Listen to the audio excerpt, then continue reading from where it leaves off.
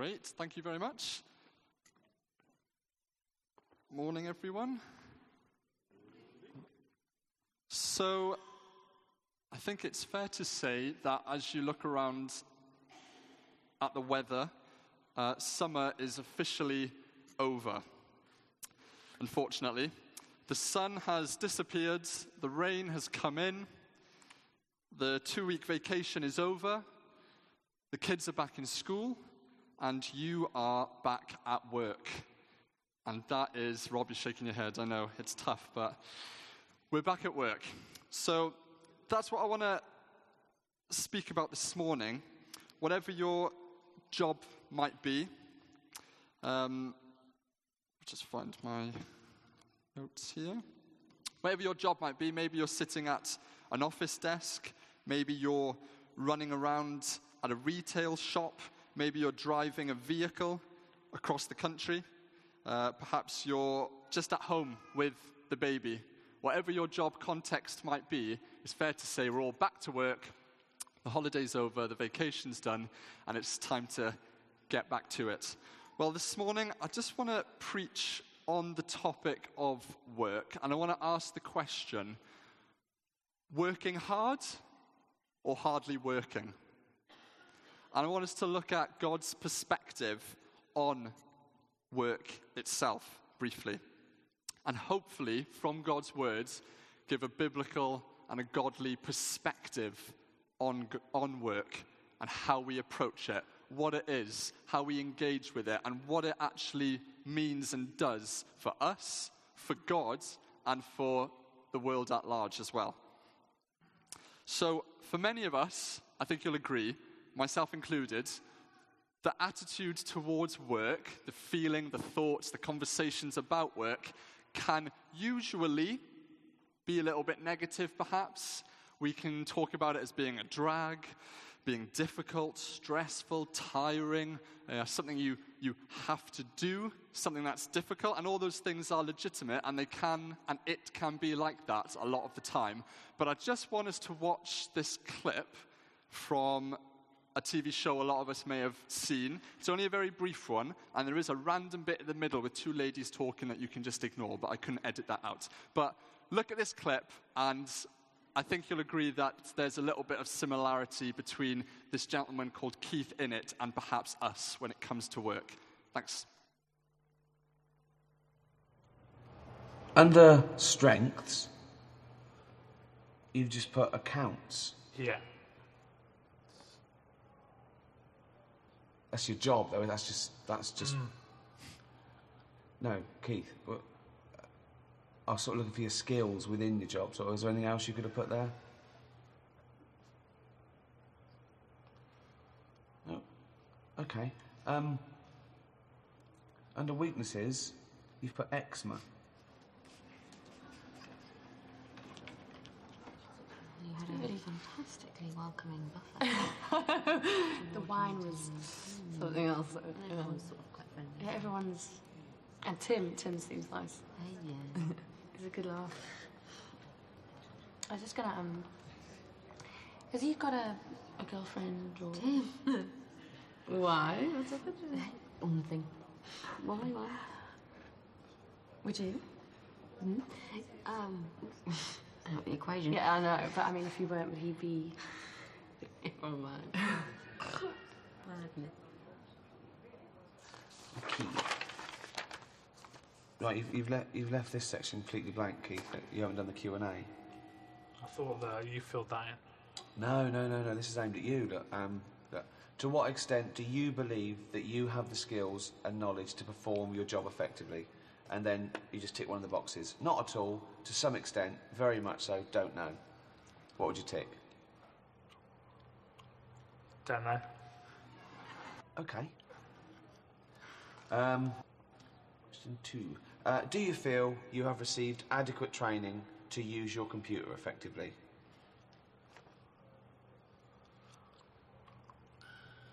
What are the options? They're always the same. Always the same. Not at all. To some extent. Very much so. Don't know. Don't know. Don't know again. Okay.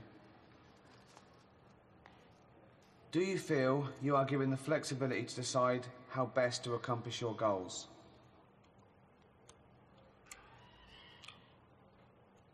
Do you want the options again? Yeah. Not at all. To some extent, always the same. Very much so. Don't know. Don't know. If don't know wasn't there, what would you put?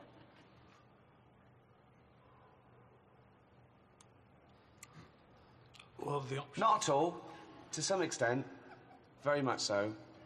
Don't know. Very much so. Do you remember what the question was? No. Okay. Do you? We're going to leave that there.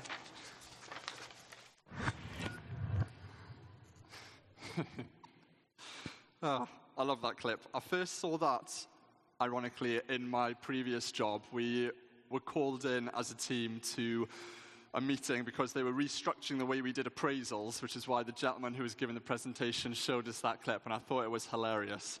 And as I was preparing for this, I thought, that just, for me at least, can sum up how I feel about work a lot of the time. Blank face, most of my answers I don't know, and what do you think? Like Keith, do you feel like Keith sometimes a little bit when it comes to work? A bit like you're there, you do what you can, most of the time you don't know, but you're trying your best perhaps. I do. Don't know about you, but I do. So I think we can relate a little bit to Keith when it comes to work, or at least the world can. There's an attitude, there's a perspective about work that perhaps isn't biblical, isn't godly, and I think that can seep into just any person, regardless of if you know Jesus as your Lord and Savior or not.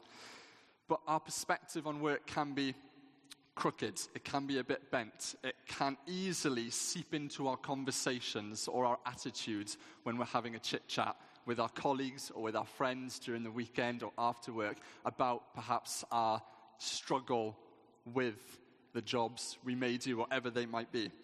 So before we go ahead, just so we're on the same page when it comes to work, I just want to give a really brief theology on work. Super quick, a very quick overview. And I want to do that first of all just by turning, you don't need to turn to it, by turning to Genesis chapter 2, and it's verse 1 to 8 and 15 if you want to write that down for the future. It's Genesis chapter 2, verses 1 to 8 and 15. And this is the first unveiling of work, the first instance of being employed, you could say. Thus, the heavens and the earth were completed in all their vast array. By the seventh day, God had finished the work he had been doing. So on the seventh day, he rested from all his work. Then God blessed the seventh day and made it holy, because on it he rested from all the work of creation that he had done. This is the account of the heavens and the earth when they were created, when the Lord God made the earth and the heavens. No shrub had yet appeared on the earth, and no plant had yet sprung up, for the Lord God had not sent rain on the earth, and there was no one to work the ground. But streams came up from the earth and watered the whole surface of the ground. Then the Lord God formed a man from the dust of the ground and breathed into his nostrils the breath of life, and the man became a living being.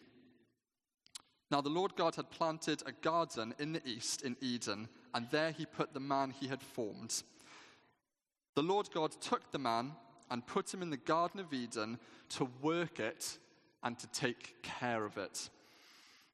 So right from the outset of the Bible, and right from the outset of creation, there's the institution of work.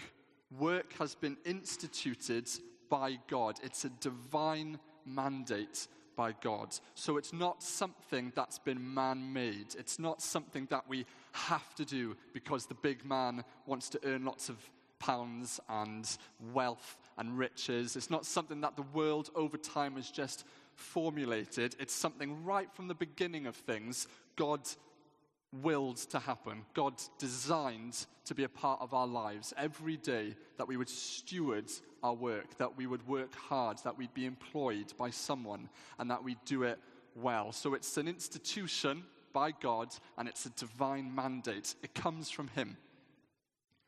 Work then is also a gift, which I know a lot of the times it doesn't feel like a gift, particularly on certain days, maybe Monday morning, your work doesn't feel like a gift. But God has given us work like a father gives a child a present. Strange present, but it's a present with a purpose. Work has purpose behind it. Work is a gift from God because it gives us lots of things. It gives us a sense of fulfillment in our lives, a sense of purpose, not the meaning, but it gives us a sense of that. It adds to it, and it's a gracious gift that God's given to us. Work was also established before the fall, so it is not the result of sin. Don't know about you, but I think sometimes people can think work is the result of sin.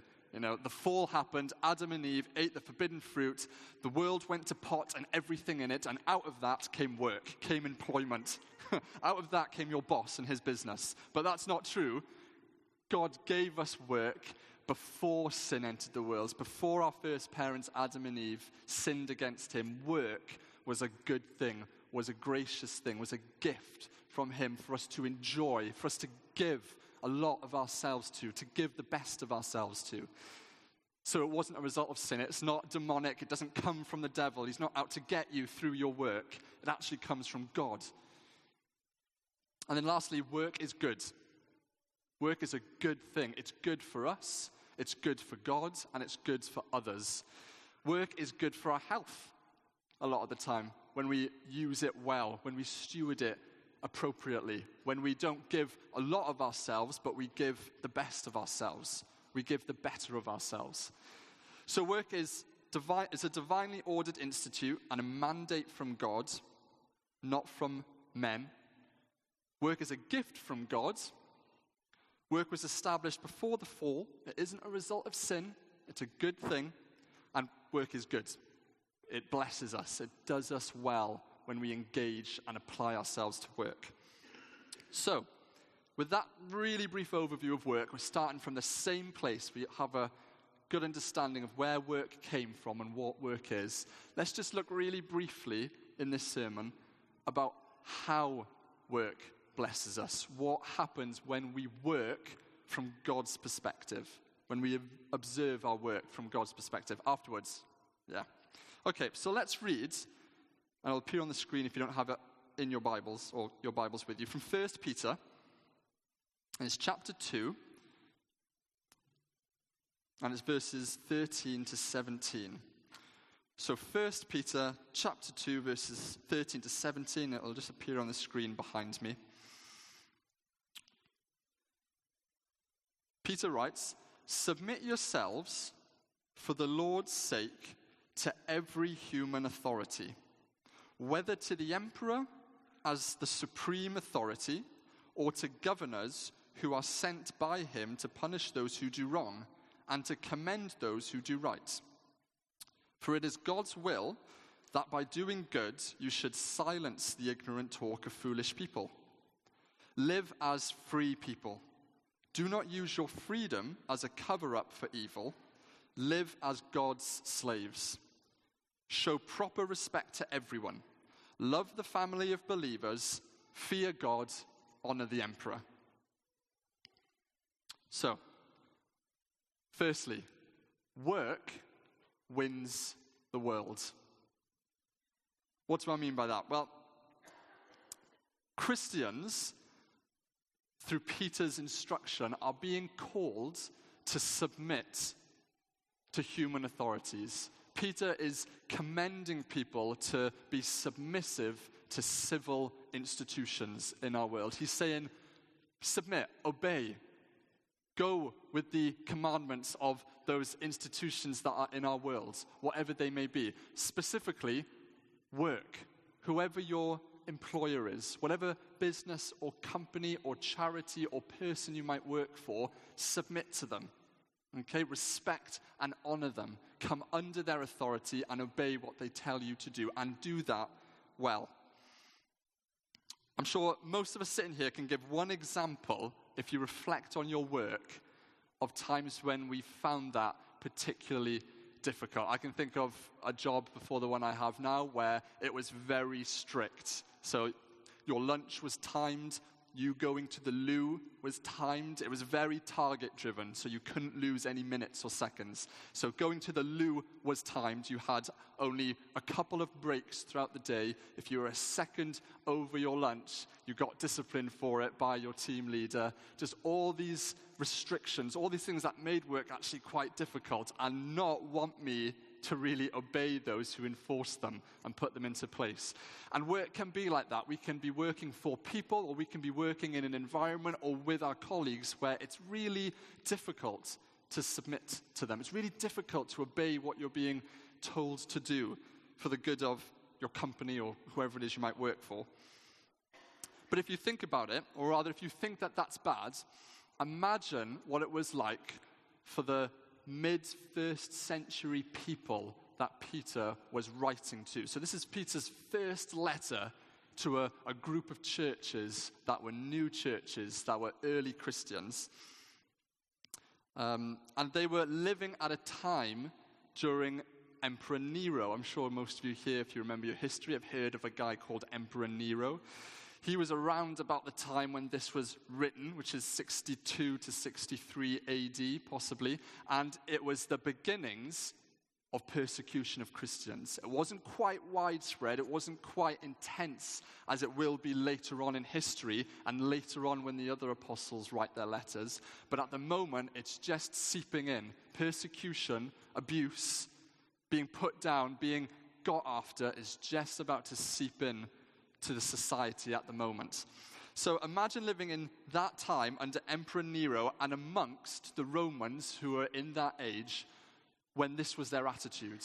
When it was a time when Nero was blamed, or rather Nero blamed the Christians for a citywide fire in Rome. So there was Rome, the city of Rome. There was Nero, who was emperor, reigning over it, and this fire breaks out. Fire that absolutely wrecks the city, like the fire of London, if you remember in history. And it completely wipes it out for a time. And then Nero blames the Christians. So they're these new early church Christians. They're just rising up, as it were, spreading out. And then they're blamed for this absolute catastrophe, the results of which all the citizens, not just of Rome, but in the local area, start to develop a culture of, right, we got to get rid of these guys. We got to persecute them. We got to run them out of town. We got to get rid of them. We got to come against them. So that's the time that's going on. It was a time when Christians were starting to be fed to the wild animals. If you remember perhaps a little bit of church history, Christians were being thrown into the Colosseum when the games happened, like the Olympic Games, the Colosseum Games, where they would have wild animals. Christians were then being used as the bait for those wild animals. They were trapped in the cages below the Colosseum floor, where they would be risen up. Tigers, lions were then released, and that was their sport. That was their entertainment for the day. So the citizens, employers would come to see their employees, perhaps of the jobs they were in, or just the people they knew on their streets, being mauled by wild animals. It was also a time when people were being, again, caught by Nero and the authorities of those days, and the Christians were being encaged in this wooden prison. This wooden prison would be put on a pole, okay? Those poles then, there'd be several of them, many of them. These poles then, with the cages on top, would be planted along the local streets and then would be lit on fire. So the fire, as you can imagine, would spread from the pole up to the cage, and eventually the Christians would be burnt alive, and that was what they used for their lampposts. They were the lampposts of the day, because they would light up the streets, but they'd be full of Christians in each individual cage. That was the time that Peter, the Apostle Peter, was writing, and those were the types of people Peter was writing to. That is what they were going through at that moment.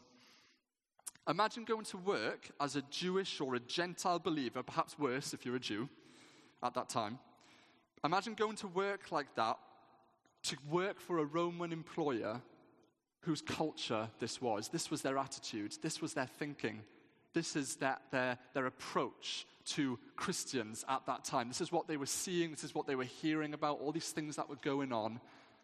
This is what they were being influenced through. Imagine going to work for someone like that. Your boss had just the other day put a Christian in a wooden cage and lit it on fire, or gone to the games to see one of your Christian brothers and sisters being mauled by a lion. This is literally what was going on at the time. It was like a hobby for them, a hobby to discriminate, badly treat, and abuse the people that they were employing. Imagine being in that time. So if we just go to the next slide, if that's all right. There we go. So you can see Italy in the top left-hand corner, and you can see Rome, so the capital. So that was where the majority of it was happening. That was where Nero was reigning from at the time. There was the Roman church that Paul wrote to, if you remember. But then Peter is writing from Rome, so he's seeing it with his own eyes. He's seeing from the epicenter probably the harshest treatment of Christians at that time. But that's how harsh it was, and that's how influential that persecution and that abuse was for Christians in those days, that it spread all the way to where that red circle is. So Peter's writing to, if you can see it from there, it's a bit fuzzy. Peter's writing to the church in Asia, Bithynia, Galatia, Cappadocia, and Pontus. 5 churches very close by. And the persecution was so intense under Nero's reign and the Romans of that time that it spread to those 5 churches. And this was the early days. This was the 60s AD. So it was when the church was young, when it was fresh and new. So Peter's writing to those elect believers in those churches that are going through all these things. And he writes them and he says what we've just read. Submit yourselves, for the Lord's sake, to every human authority. Can you imagine being a Jewish or a Gentile believer, just being a Christian in one of those 5 churches? You've just got a letter from your leader, your apostle, and he's saying, submit, obey, be respectful, be honorable. Submit yourselves for the Lord's sake to every human authority, whether to the emperor. So the emperor was Nero at the time, and Peter's saying, even though it's Nero, submit, obey. I know it's tough, I know it's hard, I know it's grotesque, but do it for the Lord's sake. Or to governors who is sent by him to punish those who do wrong and commend those who do right. For it's the Lord's will that by doing good you should silence the ignorant talk of foolish people. Live as free people, but do not use your freedom as a cover-up for evil. Live as God's slaves. Show proper respect to everyone, including Nero, including your Roman employer who is, after work, going about trying to catch a few Christians. Love the family of believers, fear God, honor the emperor. These believers were going through a tough time, yet they're called to submit and to subject themselves to the authorities and the institutions. Good conduct, working well, is to be expressed in a submissive acceptance of every human institution. That includes our jobs as well. Wherever you may work, submission, obedience, respect, and honor should be the Christian's traits in their office, with their colleagues, towards their boss. But why work hard when you feel your boss is a close relative of Nero? That's what he's getting up to, it feels like. When you're engaging when you're engaging with him, and it feels like they're out to get you, or work is hard, work is difficult, I can't cope with this. How can we do that? How can we obey what Peter's saying, what God is saying? Because, and Peter says the reason why, because working well will put a sock in our enemies' mouths, for want of a better word. Working well will put a sock in our enemies' mouths. Producing quality results in our work will benefit our society. And working well will shine an attractive light on the gospel, on Jesus, and on us then as the church. So perhaps those who are actively out to get Jesus, you may know of some people that are just atheists or quite antagonistic or violent towards our faith, towards Christianity. Those who just don't believe, agnostic, they don't really know, it's not on their radar. Or those who just don't know or care will have nothing to say about us. They'll have no reason to say anything negative about us, when we approach our work submissively, obediently, with respect and with honor, when we work with quality and with excellence, whatever job we may have and whoever we might be working for, that shines a light on Jesus. It makes the gospel really attractive. It raises questions. Why and how do you work like this? We will be better able to commend Jesus to our colleagues and friends when they see our hard work, diligence, and honesty in the workplace. Our work is our witness. Our work can be our witness. Working well can win those in the world to Jesus that bit more. Let me just read from Matthew chapter 5. It says this: "You are the salt of the earth, but if the salt loses its saltiness, how can it be made salty again? It is no longer good for anything except to be thrown out and trampled underfoot. You are the light of the world. A town built on a hill cannot be hidden. Neither do people light a lamp and put it under a bowl. Instead, they put it on its stand, and it gives light to everyone in the house. In the same way, let your light shine before others, that they may see your good work and glorify your Father in heaven." If you want to let your light shine, if you want to make Jesus attractive, the gospel interesting, and us as the church interesting as well, attractive, work well. Work well, because people will take notice. People will ask questions. People will see and ask why, how, what's the cause, what's the reason. So work can win the world that bit more to Jesus. Let's read on then from verse 18, chapter 2, verse 18. "Slaves, in reverent fear of God, submit yourselves to your masters, not only to those who are good and considerate, but also to those who are harsh. For it is commendable if someone bears up under the pain of unjust suffering because they're conscious of God. But how is it to your credit if you receive a beating for doing wrong and endure it? But if you suffer for doing good and you endure it, this is commendable before God." Now, 21st century ears, modern ears, the term slave, hopefully most of us will cringe and will be like, ooh, civil rights movement, sex trafficking, all those things. Slavery isn't good. That's right. Slavery is not good. Slavery isn't from God. Just a brief discourse. Slavery isn't from God. It's not his best intentional plan. But at the time, at the day, while slavery was through the gospel, through the teaching of the apostles, through the spreading out of the church, as slavery was being dismantled, it was being deconstructed, although it would take a long time, slavery back then, during that age, was very different from maybe what your minds would think of now when I use that term. I'm sure most of us would think of African Americans during Martin Luther King Jr.'s time in America, civil rights movement. Some of us would think of today, sex trafficking. I was in London last Monday or the Monday before, and we were on the tube and I picked up a paper, and the paper, I can't remember which one, but it was all to do with modern day slavery, particularly sex trafficking at the moment, and just how much of it actually goes on, especially in cities, the epicenters of areas. It's still at large. It's going on in places.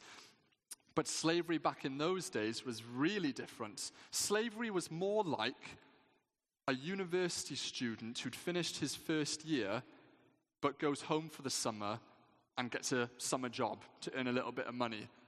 That was more like slavery back then. It wasn't too unlike a person that had finished their education but got an apprenticeship with a business just for a little time to earn some money and to gain some skills so that they can go out on their own. That's actually what slavery was more like. Not on the whole. There was some forms of slavery that were still abusive and unjust. There were harsh slave owners, like what Peter was saying.